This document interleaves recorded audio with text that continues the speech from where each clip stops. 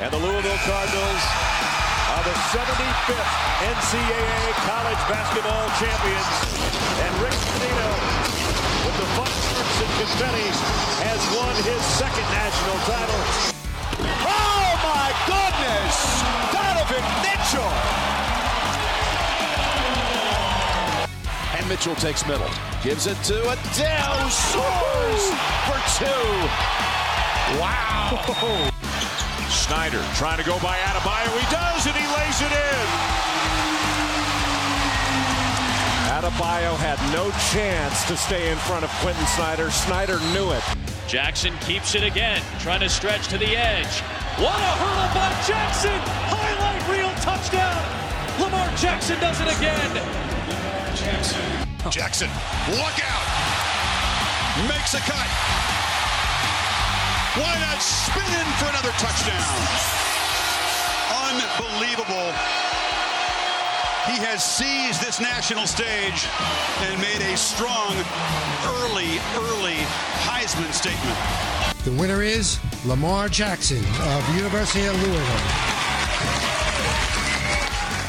Welcome to the CardinalConnect.com podcast network, your number one source for Louisville Cardinal athletics. Thank you for joining us yet again for another edition of the Cardinal Connect podcast. I am your host, Gabe Duverge, and joining me on this lovely Thursday evening is the one, the only founder, publisher, editor, main guy at the CardinalConnect.com. It's Mr. Nick Coffey. Nick, how are you doing today? I'm well, Gabe. Thanks for having me on, man. Good to be here. It is great to have you. I don't think people, of course, are not going to know that we tried this about a week ago, the same exact time, and just technical difficulties made it physically impossible for us to get things out. So that's why we are a week late on when I usually put out the podcast. But there's still plenty of get to. There's a ton going on for June the 8th. It's actually kind of insane how much has been happening in these past few weeks. So, want to get started with what was the biggest story last week, and I think is still a pretty big story right now, and that's the addition of five-star wing Bruce Bowen to the Louisville basketball. Brian Bowen, not Bruce Bowen. Dude, I said Bruce Bowen about 6 times on my radio show in the last few weeks, so it happens. No big deal. I think the whole time we talked last week, I didn't say Bruce Bowen once, and I tried so hard not to say Bruce Bowen. And it's hard not to. It's wild I just now did Brian. But yeah, Rick Pitino adds Brian Bowen, 5-star, very, very late, of course, in the recruiting process.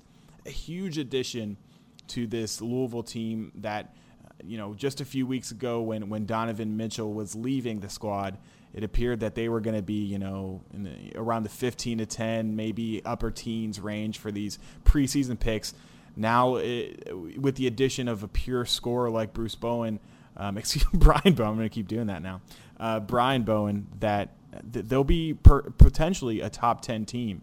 What was your thought process, about this whole kind of deal? I know you talked a lot about it on the radio, Nick, but sort of where are you sitting now that the dust is cleared and Brian is fully committed to Louisville? Yeah, he's here, and it's luck. And you just don't see things like this happen. And Rick Pitino, he was on with Terry Miners earlier this week, and he acknowledged that it's luck, and sometimes you need some luck on your side. And as far as what it does for this team, it makes them better. They're more talented. This is a guy that just has a knack for scoring. And I think, the real question for me, and they're going to do it. The question is how well will it all play out? But they're going to make it work to where they can have Ding Adele, VJ King, and Brian Bowen on the floor at the same time. And Ding Adele is going to, I think, be that attacker, the guy who's, just kind of getting to the free throw line, being the aggressive player. But then VJ proved last year that he's a guy that he's just a natural scorer. We saw some games early on where he was getting, garbage minutes, 9 to 10 minutes a game, and he'd put up 12 to 13 points. That's just kind of what he does. Bowen's the same way. He's a guy that scores in many different ways. I heard from Evan Daniels earlier this week that he's going to be the best shooter on this team. And at 6'7" with that length, that says a lot because, I'd be lying if I broke down his game because I didn't know who he was 2 weeks ago. I knew the name, but I didn't know a lot about him. So it's a big deal. I mean, this Louisville recruiting class is likely going to be in the top 6, top 7. They needed another, punch, if that makes sense, because, it does. With Donovan gone, they needed a little bit of they needed somebody that can come in and just, but with all that said, it's all expectation. It's a freshman. It's somebody you don't really know a lot about other than his ranking. But when you're the second to third highest recruit Rick Pitino's had in his, more than 15 years here at UofL, it's a big deal. So I'm still trying to process it, Gabe, because it's just so unusual that it plays out like this because, and I'm going to flip this back to you and ask you this question because I've been kind of, without knowing anything about Brian Bowen, his recruitment was very strange, very unusual. And you wonder, was there any reason to be concerned about the fact that he waited this long, couldn't find out where he wanted to go, and literally they called UofL and said, "Hey, can we come? Are you interested?" No, it's definitely the oddest recruitment I've ever heard of during Rick Pitino's time at UofL. And I was concerned, and we talked about it last week, and there was a little bit in my mind. What is this addition going to do for the team? Is this the kind of guy who's going to come in and expect right away to be the number one kid at our team, at our school? And I was a little pleased to hear. I think it was Evan who was talking about Brian, and it seems he's kind of acquired a guy actually, and he's not really the kind of boastful person that you may worry about a 5-star recruit, that kind of character may be. I don't know. I think it's all going to depend on how they play. It's so hard to say. I did a little bit of research on what's next, what kind of how he might fit in the team, what his style is, what his strengths and weaknesses. It looks like defense is something that he's going to have to work on at UofL. And of course that's always been the buzzword when it comes to freshmen and Rick Pitino. And I know you've sort of talked a little bit about sort of the myth that freshmen don't play for Rick, but it appears it's going to be interesting how he kind of manages these minutes. I know No, go ahead. With Rick, I mean, he doesn't really have an option to just bench guys this year as far as freshmen. I mean, he doesn't. I mean, he's going to need them to. There's a legitimate chance that a true freshman does not start, and I like the lineup that wouldn't have a freshman in it. But if you get to the point where you realize, okay, maybe Malik Williams, maybe Brian Bowen are too good to keep on the bench, then you got to get him in there. But I think Rick understands. I do like the thought that the mindset. When he says it in May that he realizes they're going to rely on freshmen, I feel like that's him telling us that he knows he's known to not play freshmen, but he's going to have to this year. So maybe they'll have a little bit more breathing room to make some mistakes. But you're going to have to play some of these guys. I don't see a scenario where at least 3 of them are not key pieces to this team. And you mentioned the whole Rick never plays freshmen, and I honestly, I don't know where that came from. It can't just be VJ, because 2 years ago, that team that featured of course the team, it's going to be the unforgettable season years from now, because it's the team that didn't make the tournament because they got held out of it by their own school, and Damian Lee and Trey Lewis, but Donovan Mitchell, Ding Adele, and Ray Spalding all played critical minutes for that team. So I really don't know where that myth came from. There's not been one freshman that came to UofL that should have been a one and done that was not because Rick didn't play him. I'm aggravated by people that keep saying that. But this year there's no choice that he has to play them.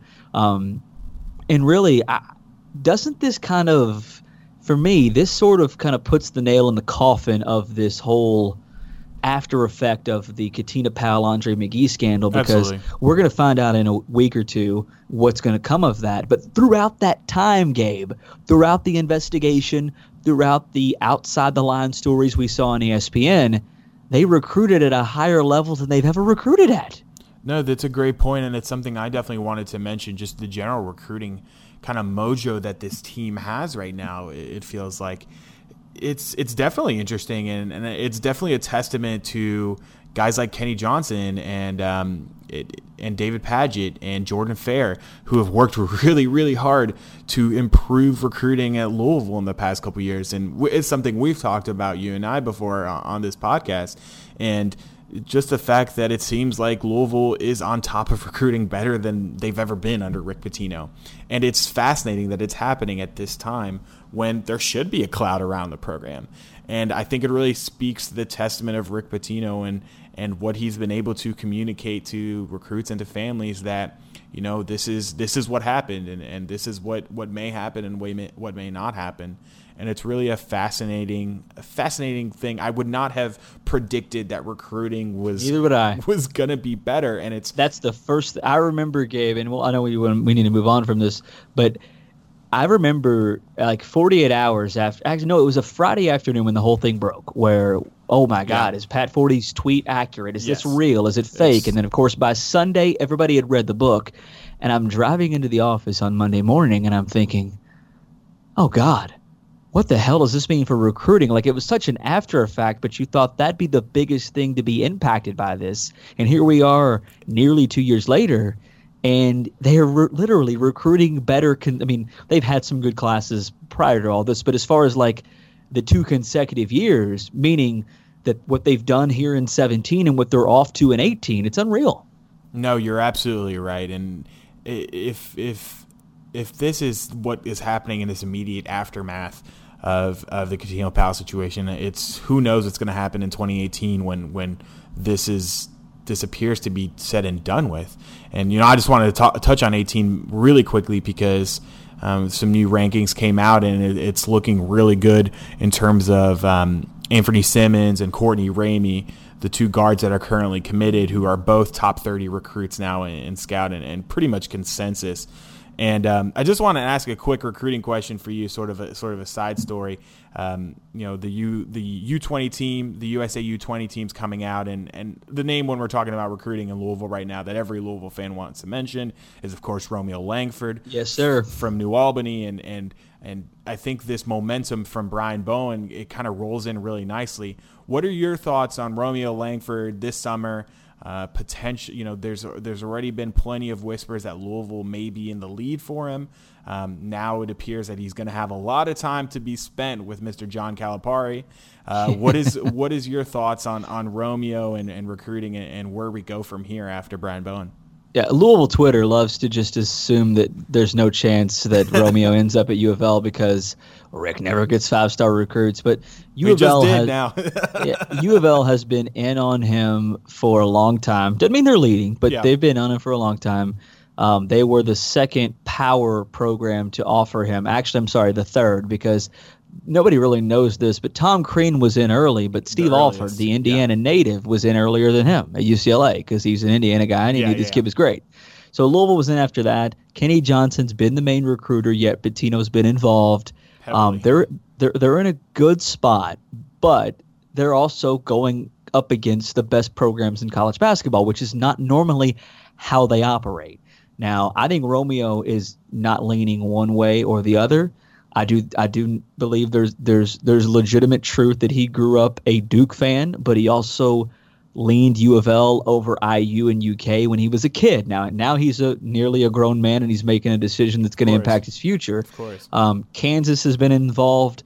No coach has been present around him more than Roy Williams at North Carolina. I mean, I don't know where they are in this mix. Yeah. Because Krzyzewski's never been to New Albany to my knowledge, but he sends John Shire and Nolan Smith every chance he gets.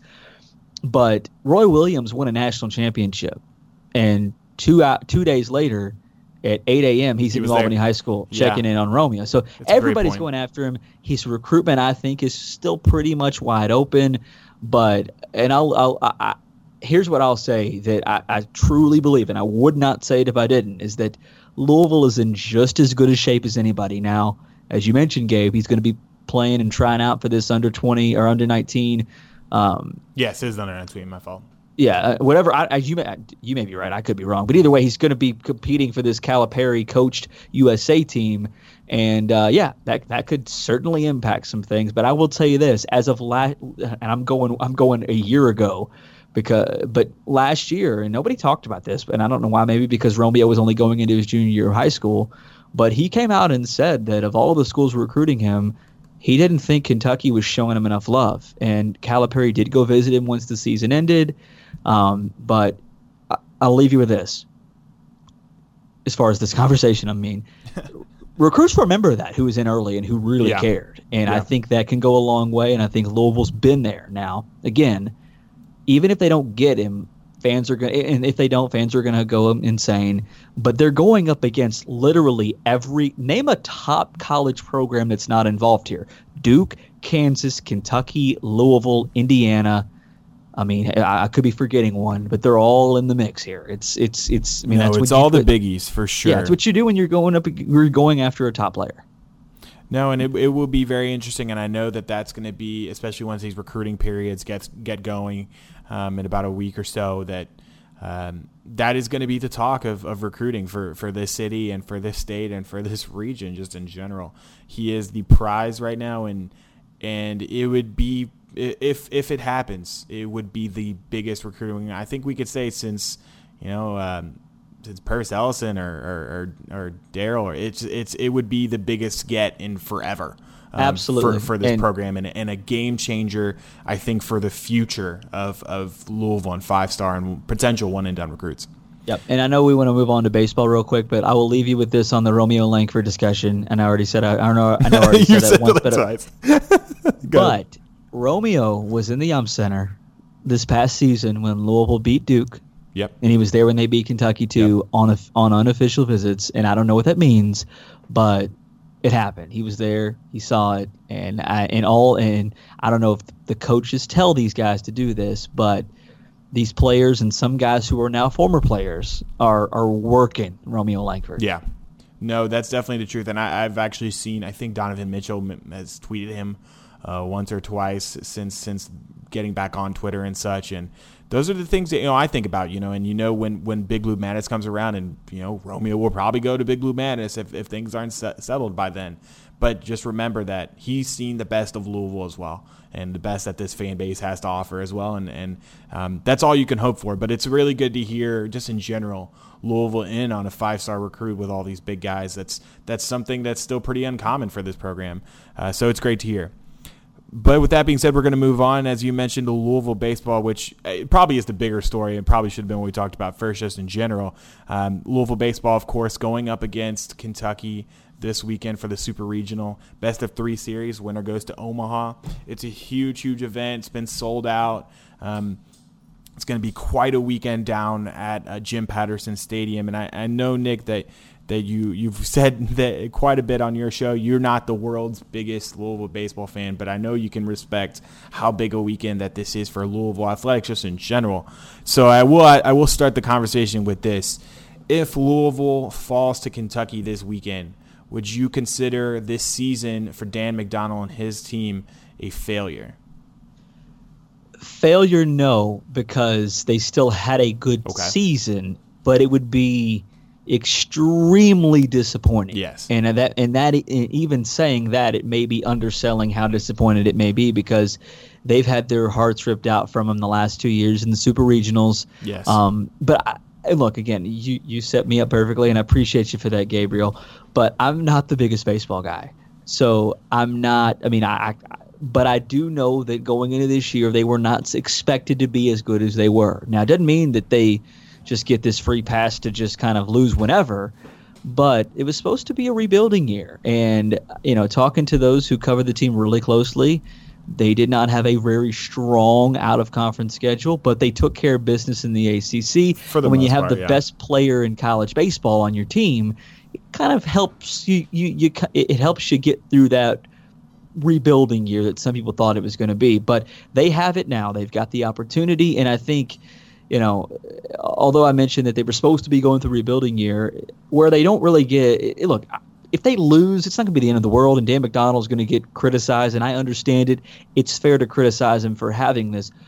But I just feel like if they have this opportunity, once again, like a lot of college baseball programs would die to have 5 consecutive chances, meaning 3-game series just to get them to the College World Series. And look, Louisville's been 3 times in the last 10 years. That's pretty damn impressive. But I don't think it would be a failure of a season, but I do think the even the off season for baseball this past year, Gabe, I felt like there were a lot of fans still very bitter about what happened last year because they were loaded. So, I mean, three first-round picks in the MLB draft, and they come up short. This year, the shortest of short. I honestly forgot that they were up 3-0 at the bottom of the ninth. Oh yeah, it was. Look, I don't go to a ton of baseball games. I was there for that. Could not script a worse way to go out. It was unbelievably bad. So this year, there's added pressure. One, because they got there again, and here's their shot. They got to host a super regional, but also they're doing it against Kentucky. And you may know more about them than I do, but from everybody that I've talked to, they're a pretty good team, and they're going to come in and it's not. I mean, this is expected to be a very competitive series. Yes, it very much is, and even a few of the baseball experts are picking Kentucky to win. And the last time these teams met, they play twice every season. Louisville won the one in Louisville, and they ended up losing to the Cats in Lexington in what was a really weird and odd game. I think they lost by they ended up coming back, but at one point they were down like 12-0. Yeah, and came back and rallied, and it was still ended up being like a 5 I inning. think it was like 12-7. I think was the final score, or something like that. But yeah, I haven't watched as much UK as I have Louisville, obviously. But it's just, I think if Louisville loses this one, just the fact that it's to Kentucky, this is their first super regional appearance, period. And I forget the name. I think it's Mingione. Mingione. Okay, he's Italian. My fault. He's too likable. I need to stop hearing his interviews. I heard an interview with him, and he's Mr. Motivation. I kind of like him, and I don't like that. Well, note on him is there's already some talk that he might be a candidate for South Carolina. Yeah, I heard that. That's neither here nor there. But just the fact that if Louisville loses, it's to Kentucky, and that's look. The pressure's on Louisville. The pressure is 100%. On Louisville, no doubt. And I think there's especially given the history of this, the history of this just program in general, and the recent years. I think when the pressure's on, it's almost like Louisville sort of is more prone to sort of wet the bed. You're right. It's just they have an opportunity to change that, but as of right now, I think you're right. And if you think about it, the 3 times that they've been to Omaha, it's always been when they were the underdogs, and that I think since they've become this sort of power, nominally they've kind of named themselves as this national power. They haven't really done it on the field.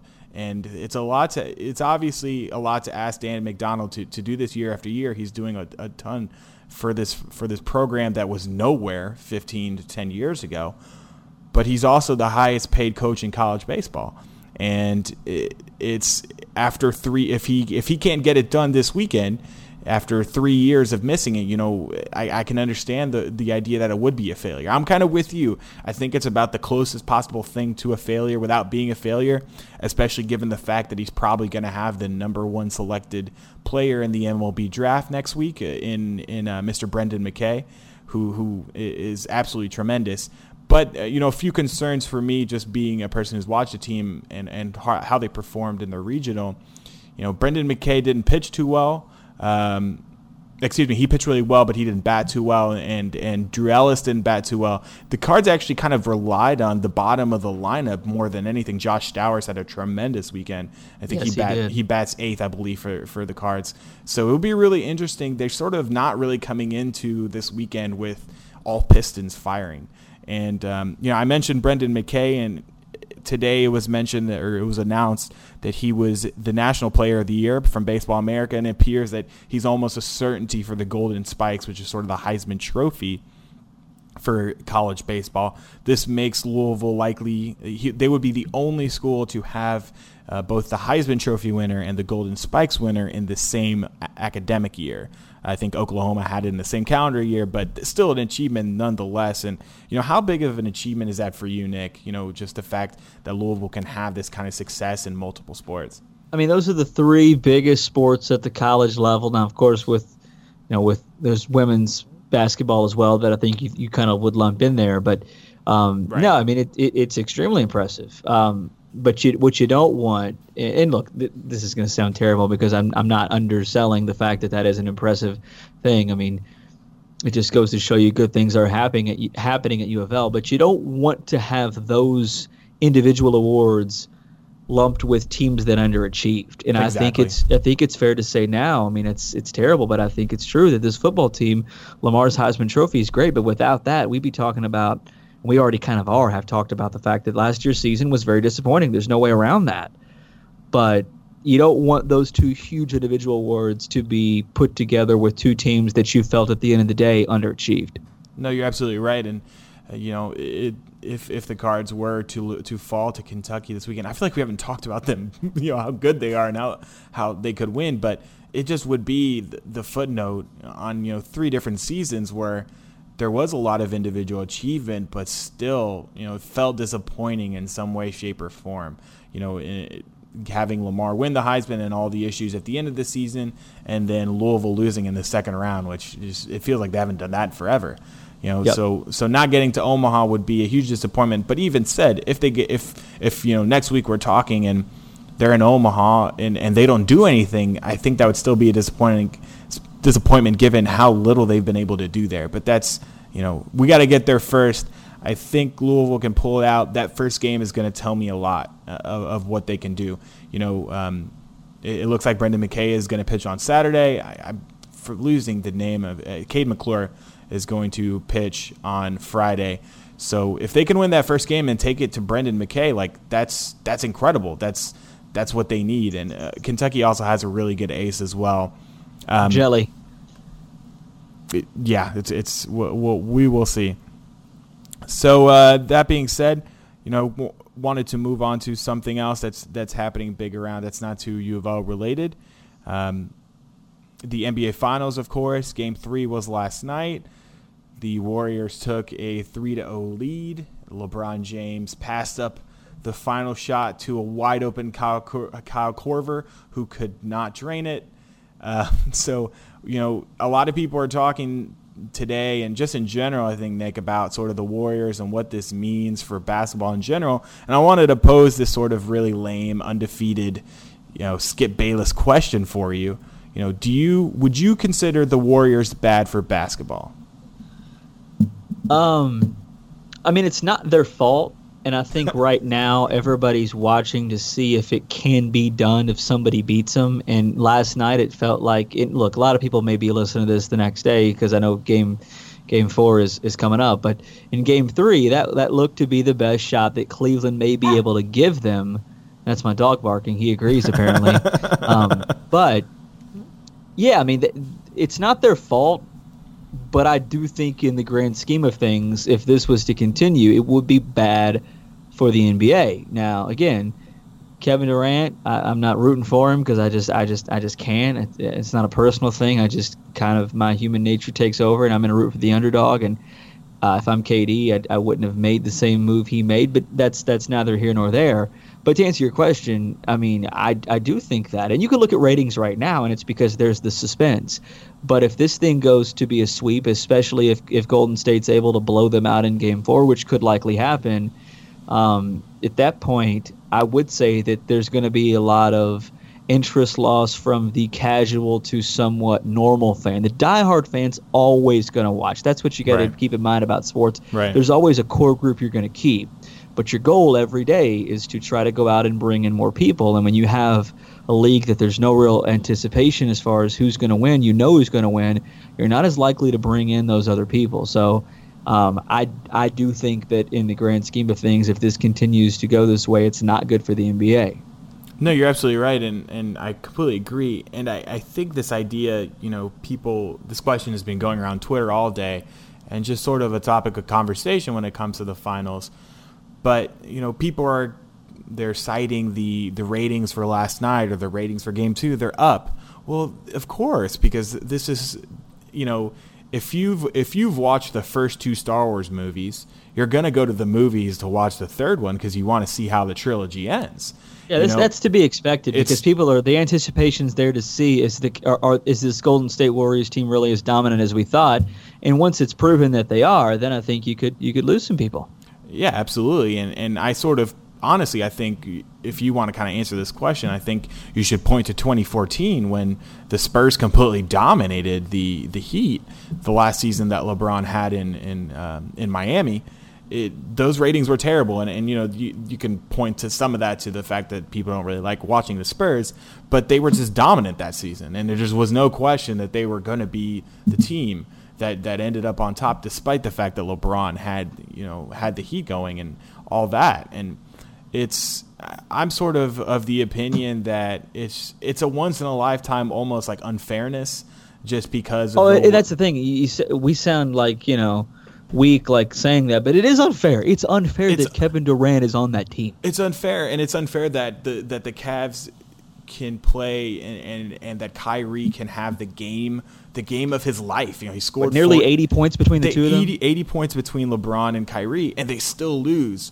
And I don't care what you say, about what you've got to say about LeBron James and whether or not he's clutch. If you're LeBron James in that situation and you have Draymond Green guarding you, you see that Kevin Durant is by the rim, and then you also see Steph Curry there. You're gonna pass to the wide open Kyle Korver, who used to be a 50% 3-point shooter. That's what he's there to do. And LeBron even said that today. He said, if I was gonna play the play over again, I'd do it again, just because that's a more high percentage shot than him going against 3 people at the rim. Yeah, I mean, with LeBron, I don't want to get too much into it because I'll just ramble. But if you're going to use this series to try to be the guy who doubts LeBron's greatness, I can't take you serious, because he's averaged a triple-double in the finals. I do think there were some times where he's been a little passive, but either way, like that's not what this is about. No, he's playing against arguably the best team we've ever seen in the NBA. And with all that said, he did miss a layup last night late that could have eventually kind of not put it away, but he could have kind of given them a bigger lead. But yeah, no, it's stupid for me, because I want to be able to really give a formulated take on this series, but it comes down to a couple things. One, it's not fair. And two, I'm now to the point where I'm ready to say this Golden State team, when Curry and KD are playing the way they're playing at their best and healthy, I don't know if we've seen a better team ever. No, it's absolutely the thing to talk about. And I think there's sort of this predisposition when you say, oh, it's unfair, that it's almost like you're whining. But it's almost like it's unfair in the video game unfair. It's like, oh man, that's just unfair. It's just there's nothing you can physically do, and it's become so obvious that Golden State is hands down, head and shoulders the better team, and like you said, one of the greatest of all time. And you sort of mentioned a little bit about LeBron and whether or not he's great, and there's been some talk about whether KD might be overtaking LeBron. And I tend to almost agree with it in sort of the idea of, I think he's truly in his prime. Yes, he's truly in his prime, and LeBron is clearly, it's not that he's he's almost an old man now. It's that his prime years I would say he maybe has 1 or 2 years left of prime. See, I really like Kevin Durant's game. He is as unique as you'll ever see. A guy that's 7 foot, can shoot, and he's gotten better defensively. And this is me sounding like the LeBron supporter, which if Gabe, I don't know if you remember my takes on